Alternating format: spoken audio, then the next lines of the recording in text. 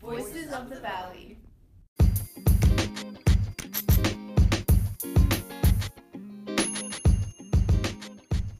Hello, Spartans. Welcome to this episode of Voices of the Valley, a podcast featuring various students and staff from Pleasant Valley talking about all things PV.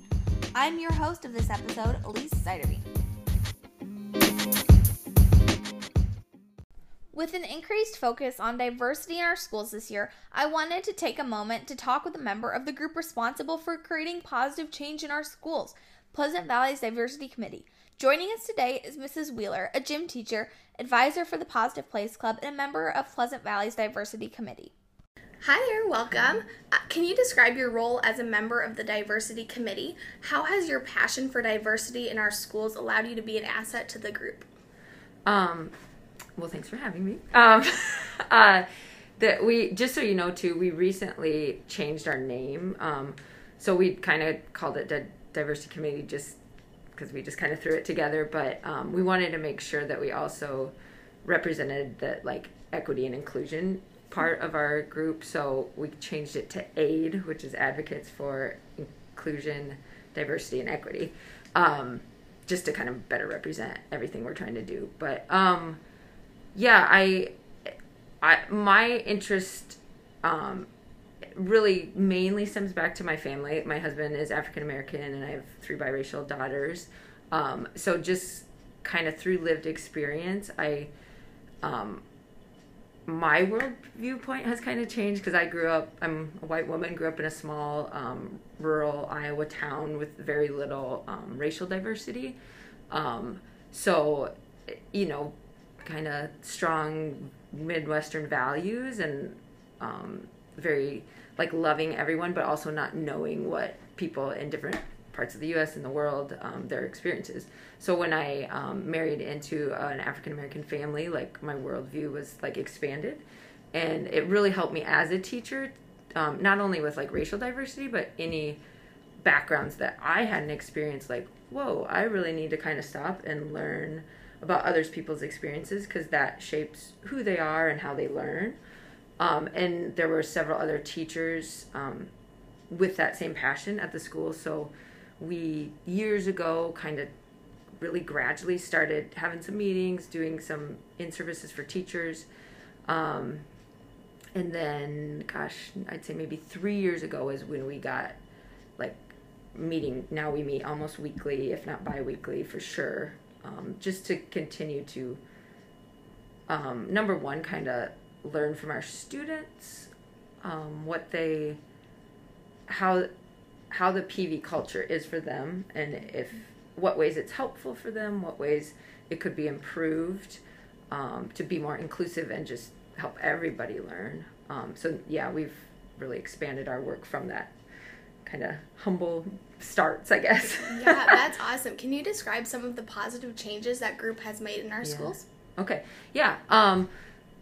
Some of the things were pretty simple to start with. Our committee itself as adults, we spent a lot of time just before we took action, making sure we educating ourselves, identifying kind of what goals we wanted at Pleasant Valley, what our mission was, and then getting comfortable with each other, because some of these topics can be uncomfortable or have a lot of emotion attached.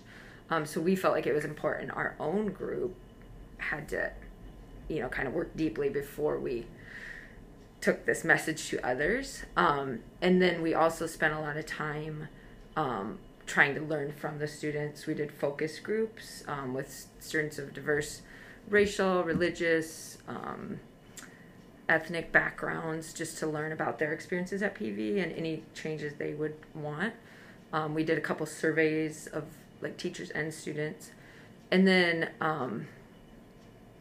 one of the first things we did was, this came out of a survey of students. One of the biggest things kids felt kind of was a way teachers weren't representing who they were, was just mispronouncing names. Something as simple as that. And it made me think as a mom, you think you think so much about what you're going to name your child and what that means. And I'm like, oh my gosh, like that name means something to everybody. So we want to make sure we, number one, say it right. So we added a pronunciation thing in the grade book for teachers. Some other simple changes that seem simple but made a big difference to people. We added a translation for languages on our website so that families that English isn't their first language can access things. We started, kind of over the years, we started the student group called Positive Place, so then students could have a place where they could discuss, difficult topics, but also try to make the environment of the school more inclusive. And then now we're kind of in the process of, we've done like pop-in in-service stuff, I'd say, trainings to teachers, but we want to make it more like formal and progressive on all kinds of topics of diversity, equity, and inclusion. So speaking of the Positive Place group, I would love for you to just describe a little bit more about why it was started and how it's brought diversity to the school. So could you describe that a little bit? I know there is like a committee of students from that who have talked about diversity, but I would just love to hear your perspective as an advisor. Well, and this kind of, we'd always, with the teacher group, and part of it was, as a teacher group, the majority of our teachers are white. So we were like, well, we don't have much racial diversity on our teaching staff. So in our student population of all kinds of diversity is increasing. So we wanted to make sure we listened to other voices and represented what students wanted. So we'd always tried to have that student group or student voice included. And then so we officially kind of started a student group. It really sprang out of the George Floyd incident because we were all at home at that time because of the COVID quarantine. So Mrs. Russell had contacted a few teachers who we'd been meeting and just said, hey, I'm just concerned. This is like a major world event.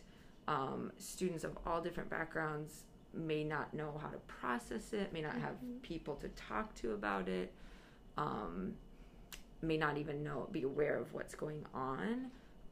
So she wanted to make sure there was a space for students, not only for that, but any other, world events, things that we in America and around the world are working through right now, had a place where they could at least talk to an adult and like, okay, here's what happened. Here's a place you can share your concerns or ask questions. And so when we were all home, she started a Google Classroom for that. And we kind of started with the students that had been on our focus group just because those were the ones we knew to initially reach out to. And then it kind of grew from there because they would like talk to other kids or other kids would hear about it. So I guess I have one last question for you, and that's if you could give advice to PV students in regards of how to move forward in a way that encourages the creation of a diverse, respectful environment, what would it be? Yeah. I honestly, my biggest thing would be to just listen.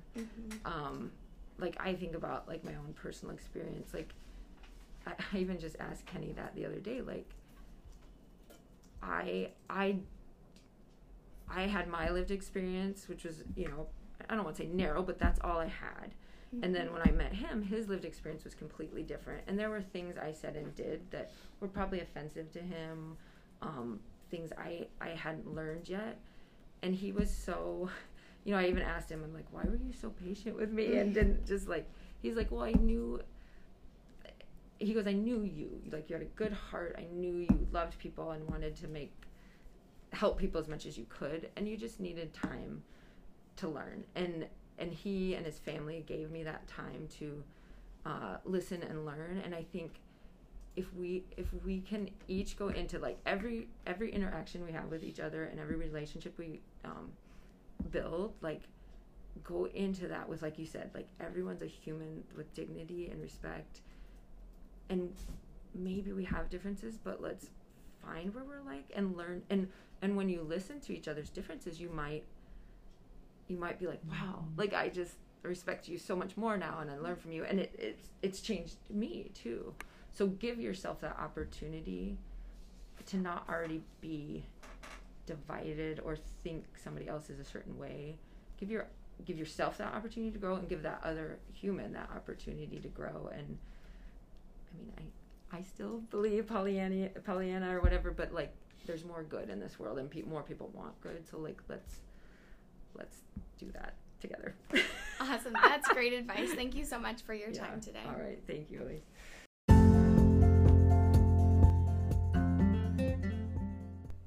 Pleasant Valley isn't the only high school working to promote diversity and respect through groups such as Pleasant Valley's Diversity Committee. It will be interesting to see how public high schools across America choose to implement changes to increase respect, inclusion, and diversity in their schools. That's all we have for this episode of Voices of the Valley. Don't forget to subscribe to our podcast because these halls have so much more to say. Thanks for listening.